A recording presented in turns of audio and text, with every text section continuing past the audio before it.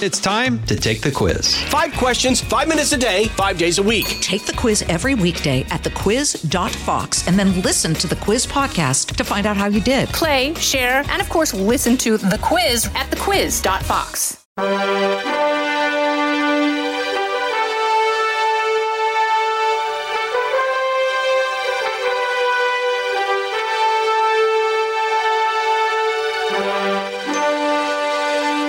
Welcome to Lighthouse Faith Podcast, where we are moving forward in truth and love. I'm Lauren Green, Chief Religion Correspondent for Fox News Channel and author of the book Lighthouse Faith. The summer months, well, we know, are blockbuster movie season, and where we are entertained by larger-than-life heroes like Captain America, Batman, Wonder Woman, Star Trek series, you name it. Some of the superheroes have supernatural powers.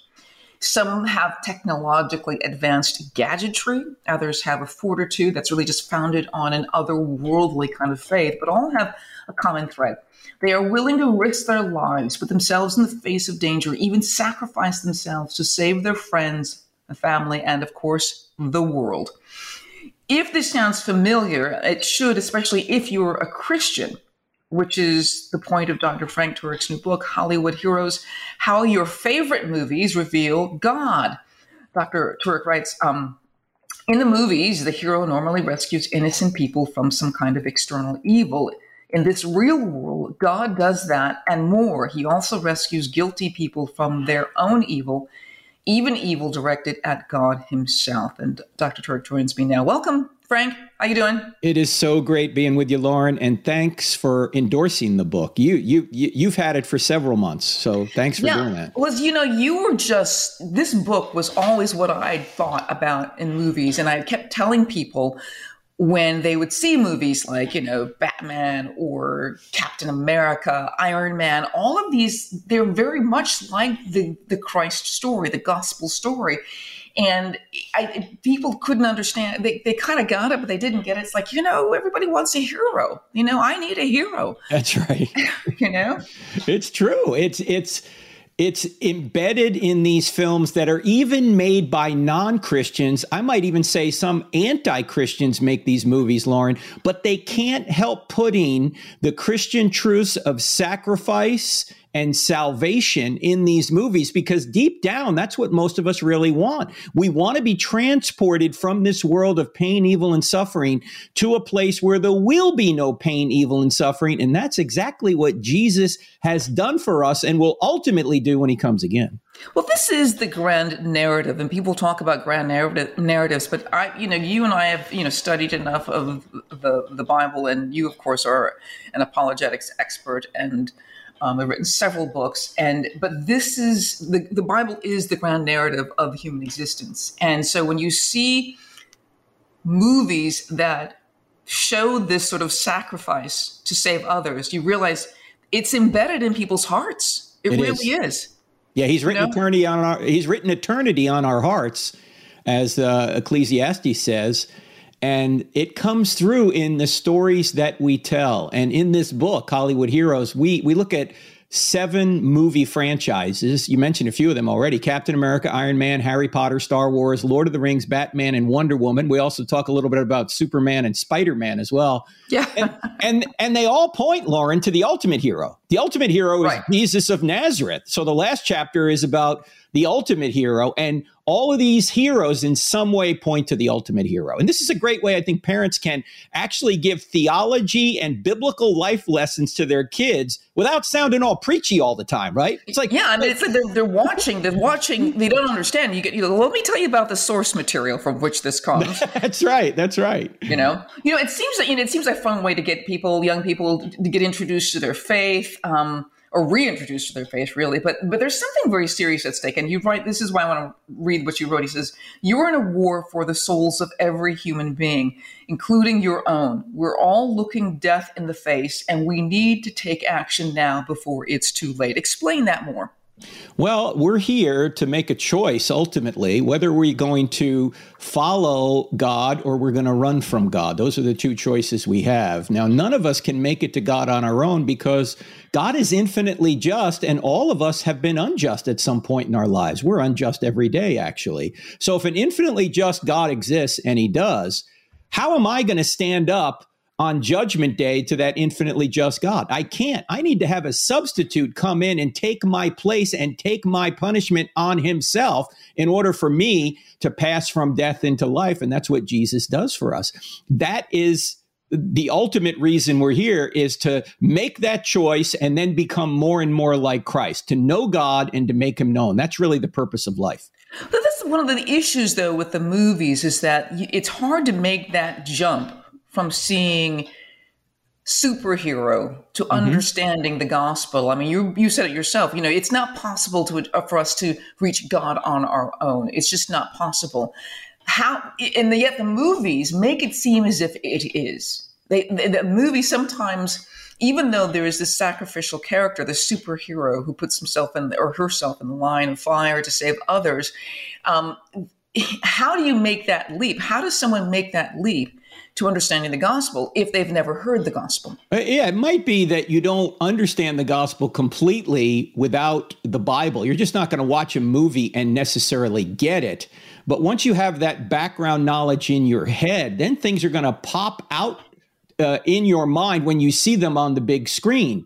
In fact, I know a lot of Christians, Lauren, have kind of had an allergy to the Harry Potter series. Yeah, because of the wizardry involved. Right, but it's interesting that the same Christians don't have an allergy to Lord of the Rings and the Chronicles of Narnia, which all have similar wizardry. In fact, Gandalf in Lord of the Rings, which Christians love because it was made by a Christian, made by Tolkien, who was a devout Catholic. Right. They don't have any problem with that kind of wizardry, but somehow when it comes to Harry Potter, they have a problem. Now, the kind of wizardry in the Harry Potter series is invented. It's not real wizardry in the sense that it's the stuff that the Bible's telling you to stay away from. This is all hocus pocus stuff that comes right out of J.K. Rowling's mind. She doesn't think this stuff is real. It's fantasy. Anyway, when you look at, say, the Harry Potter series, he has more in common with Jesus than virtually any other character that we cover in the book Hollywood Heroes. For example, really? Why? Oh, that's very interesting. Explain that. Yeah, there are 4 things, Lauren, that Harry Potter does in the series, in the books, in the movies. Number 1, he's prophesied to be the savior before he was born. There you go. Yes. Secondly, that's a big one. He has to live a moral life in order to be the savior. Thirdly, he sacrifices himself and dies in order to protect his friends. And then fourthly, he rises from the dead to defeat the Satan figure Voldemort.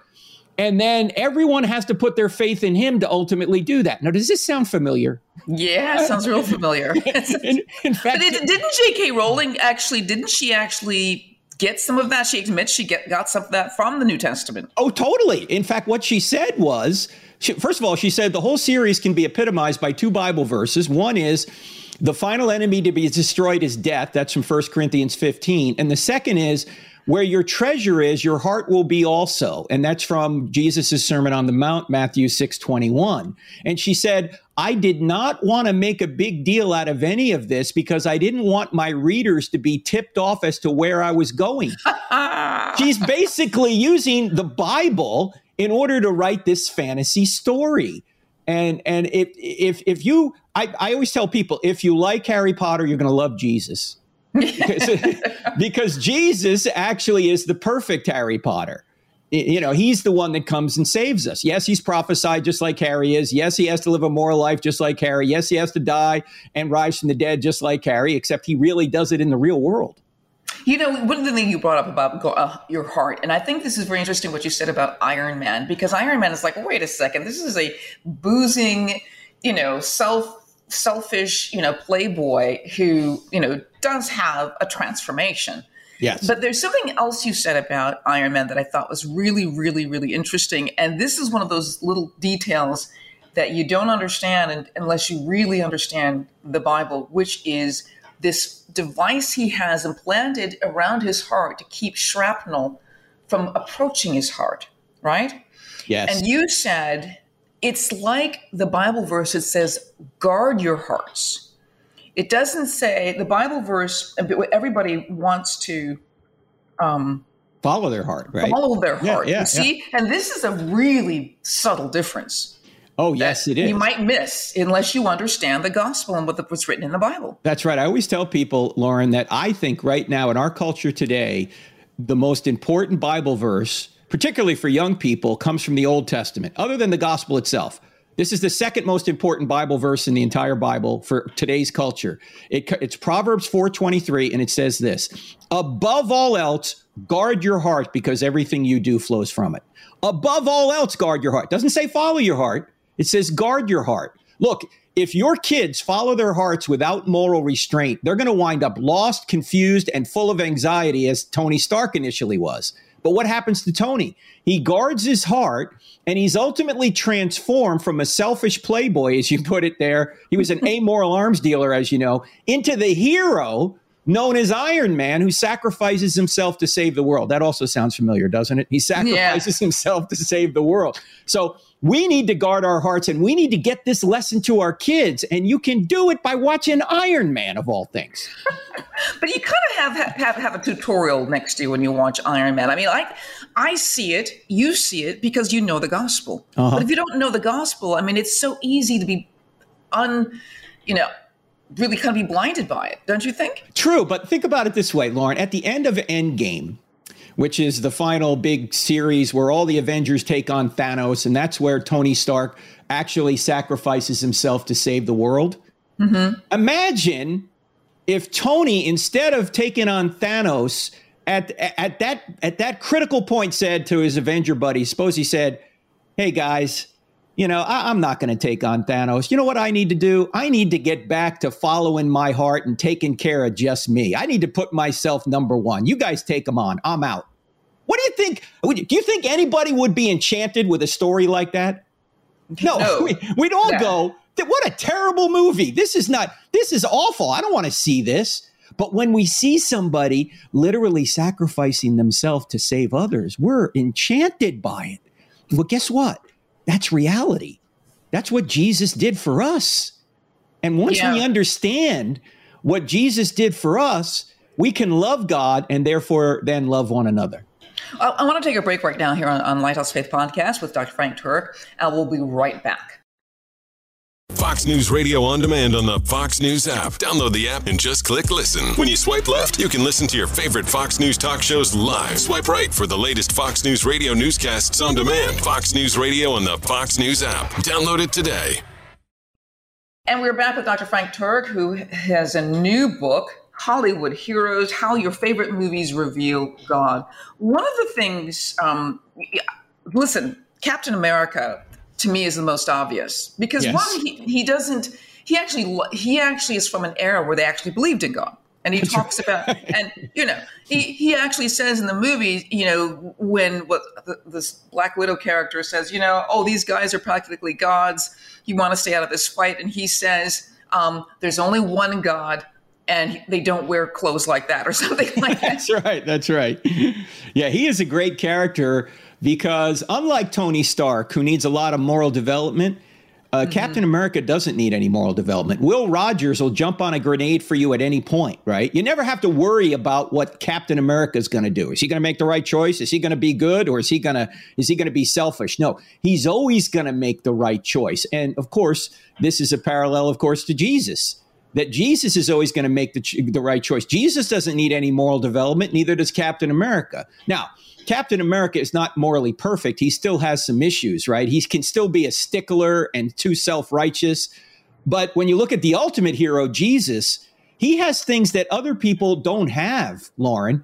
I mean, if you look at the ultimate hero, Jesus has qualities that you won't see in anybody else, qualities that appear to be at odds with one another. Like, for example, he is completely holy, but he's also approachable.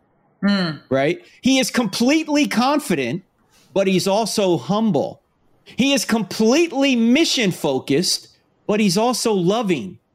I don't know anybody in my life who holds those two or those opposing qualities in perfect tension like Jesus does. Absolutely. Yeah. I mean, but I want to bring up something else because I was thinking you're bringing up really basically how these movies are unlike the gospel, unlike Jesus. I mean, I'm looking at Hebrews 12:2, which I was reading this morning, and it says, Jesus, the pioneer and perfecter of our faith, who Right. for the joy that was set before him endured the cross, despising the shame, and is seated at the right hand of the throne of God. Now, see, that was also the difference, is that there was no glory on display when he saved the world. There was, you know, it was shameful. That's right. And no one was thanking him. You know, no one was applauding him. Instead, they were always saying, "Crucify him." So this is the difference, I think, between the superheroes we love and the Jesus we're kind of like unsure about. Like, I love Jesus, but like I'm not. It's because there's no soundtrack. There's no, you know, triumphant music surrounding, you know, the gospel. There's no blowing up. You know, that's right. You know, it's hard to kind of get the same focus that on Jesus as we do on someone like a Captain America or Iron Man. We're just going to have to rely on Mel Gibson to do that, right? You know, The Passion had a lot of people repent when they saw it. And I know he's working on, I think he's calling it The Resurrection. I don't know when that's coming out, but that would be quite interesting. But you're right. These movies dramatize everything. And that's why, as George Barna found, the Christian pollster, you know what he found, Lauren? He found that young people get their theology more from movies than they do from the pulpit. Oh, I totally agree. I absolutely agree. You don't even need a poll for that. I mean, it's just, when I remember the movie Noah came out, and, you know, you and I were thinking, what does this have to do with the biblical story of Noah? And all these young people thought this was the story of Noah in the Bible. And I remember a friend of mine said to me, "Well, now what did it get wrong?" I'm like, "Oh my gosh." The better question is, what did it get right? That's right. That's right. Yeah, no, you can't rely on Hollywood to give you always good theology, but where you can, you should point it out. If kids are getting their theology from movies more than the pulpit, then why not sit down with them, watch some of these movies, and point out what the movies get right? And that's what we try and show in the book Hollywood Heroes. And, you know, there's a new documentary out that accuses Marvel of anti-Christ agendas. It's called Marvel and DC's War on God. Now, part of the press release, I'm just going to read this, and I haven't seen the documentary. I haven't even interviewed the people. I just want, and this is just, you know, the headlines here. It says many leading comic book writers have admitted that they are using seduction, manipulation, the occult, and even the Bible to influence children to view the God of the Bible from a twisted slant.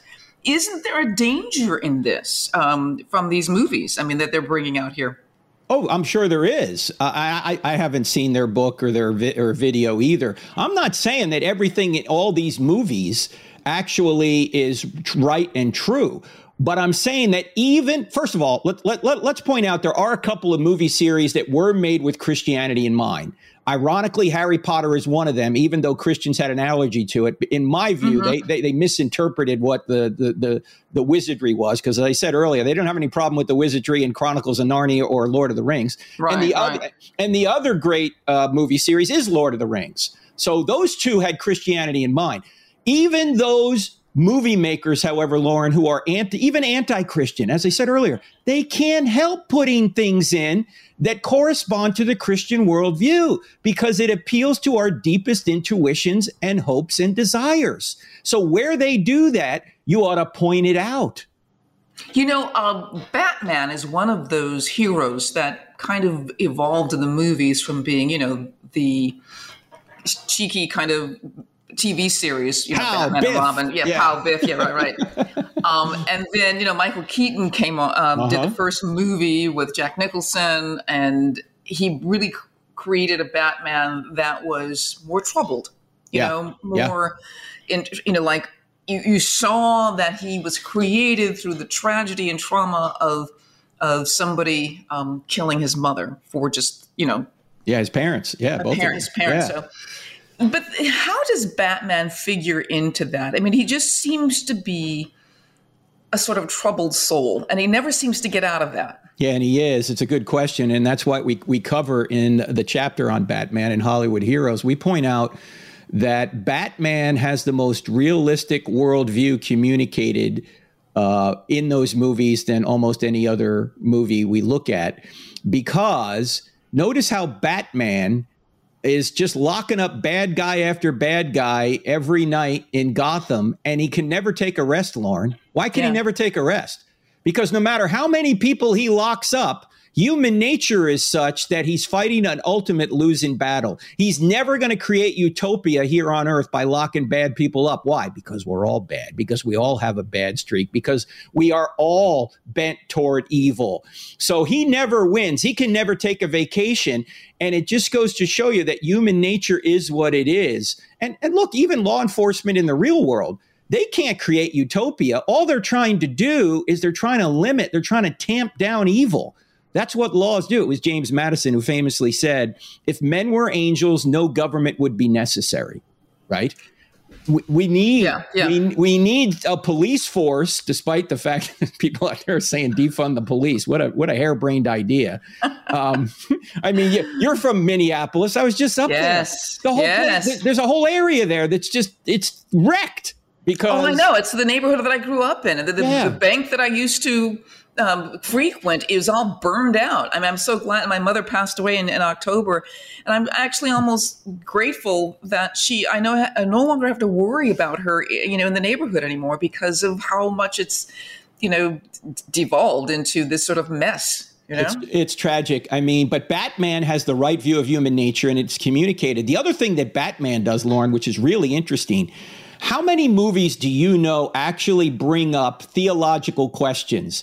Because in the movie Batman versus Superman, one of the greatest theological questions ever is explicitly brought up by Lex Luthor, who is trying to pit Batman against Superman. He says, if there is a good God, why is there evil in the world? Right, exactly. He brings up that deep theological question that everybody has.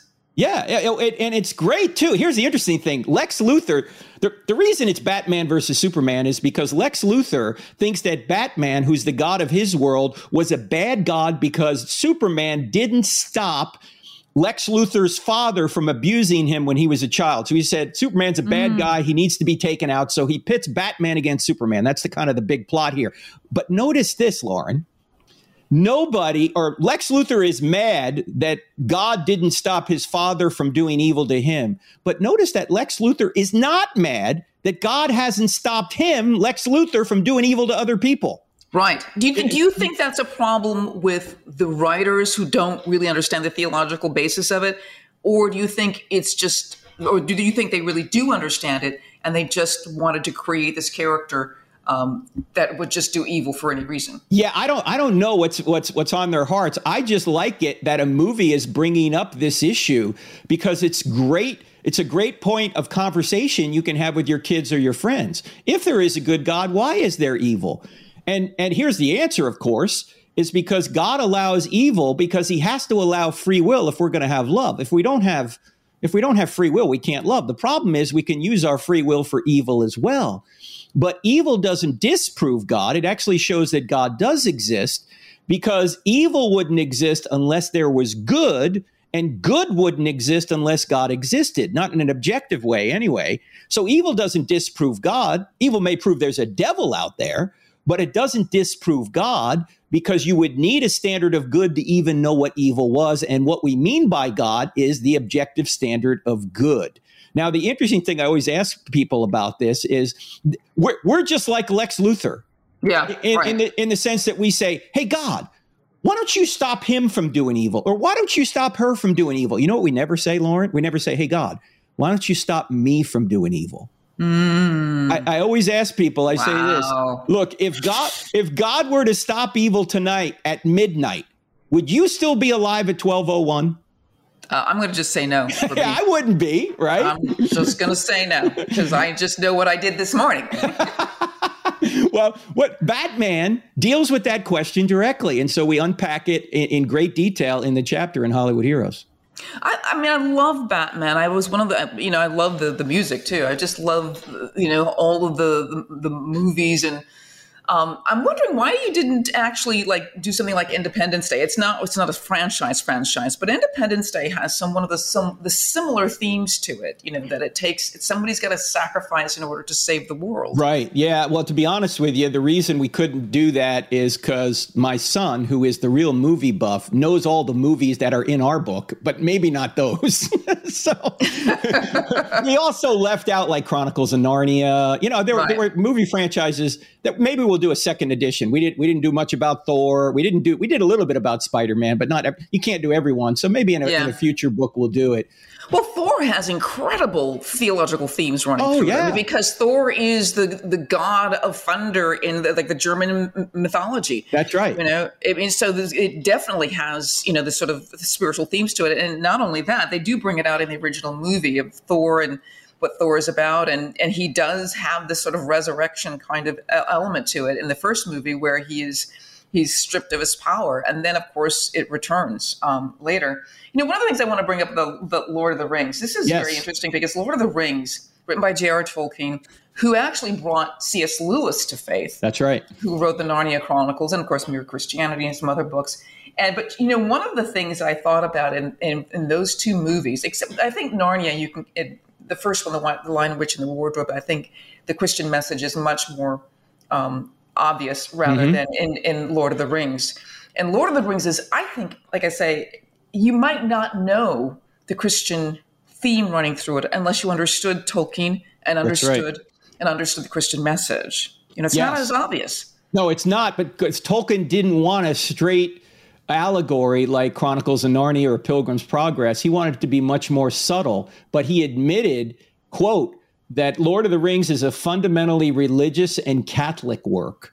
And I think one of the best lessons for kids in Lord of the Rings is that the heroes of the story, Lauren, are the weakest characters in the entire story. For example, Sam and Frodo are 3-foot hobbits who must rely on others to get the ring through Mordor.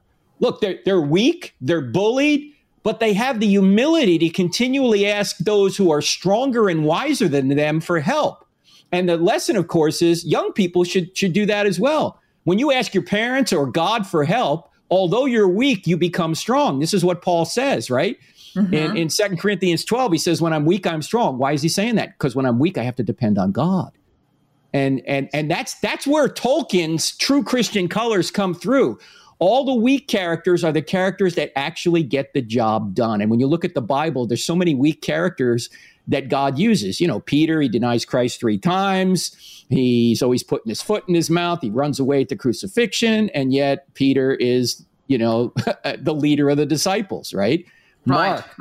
Mark, he can't even complete a missionary journey with Paul. Paul won't take him on the next missionary journey, but he writes a gospel. Matthew is a tax collector. Nobody likes him. He writes a gospel. John is a teenager when he's with Jesus, but he writes a gospel as well. I mean, there's so many weak characters. Mary Magdalene, she's a formerly demon-possessed woman, yet she's one of the first to witness Jesus resurrected from the dead. God uses the weak, and he can still use it today. And that really is all through at least the ones who really understand the Christian message. The Hollywood superhero, version is a little bit far from that. But I also, since you mentioned Peter, I want to read something I thought was interesting in 1 Peter 1:8, because it really gives the hope that you can see through this. It says, though you have not seen him, you love him. And even though you do not see him now, you believe in him and are filled with an inexpressible and glorious joy. And I think that's what every heart kind of starts to look at when the superhero is true to his superhero status. There's a secret desire to find that joy that only Christ can give. Yes. And in fact, Lewis said something else related to that I think is very profound, Lauren, when he said that if I have a desire for something that this world can't give me, the most logical explanation is that I was made for another world. Yes.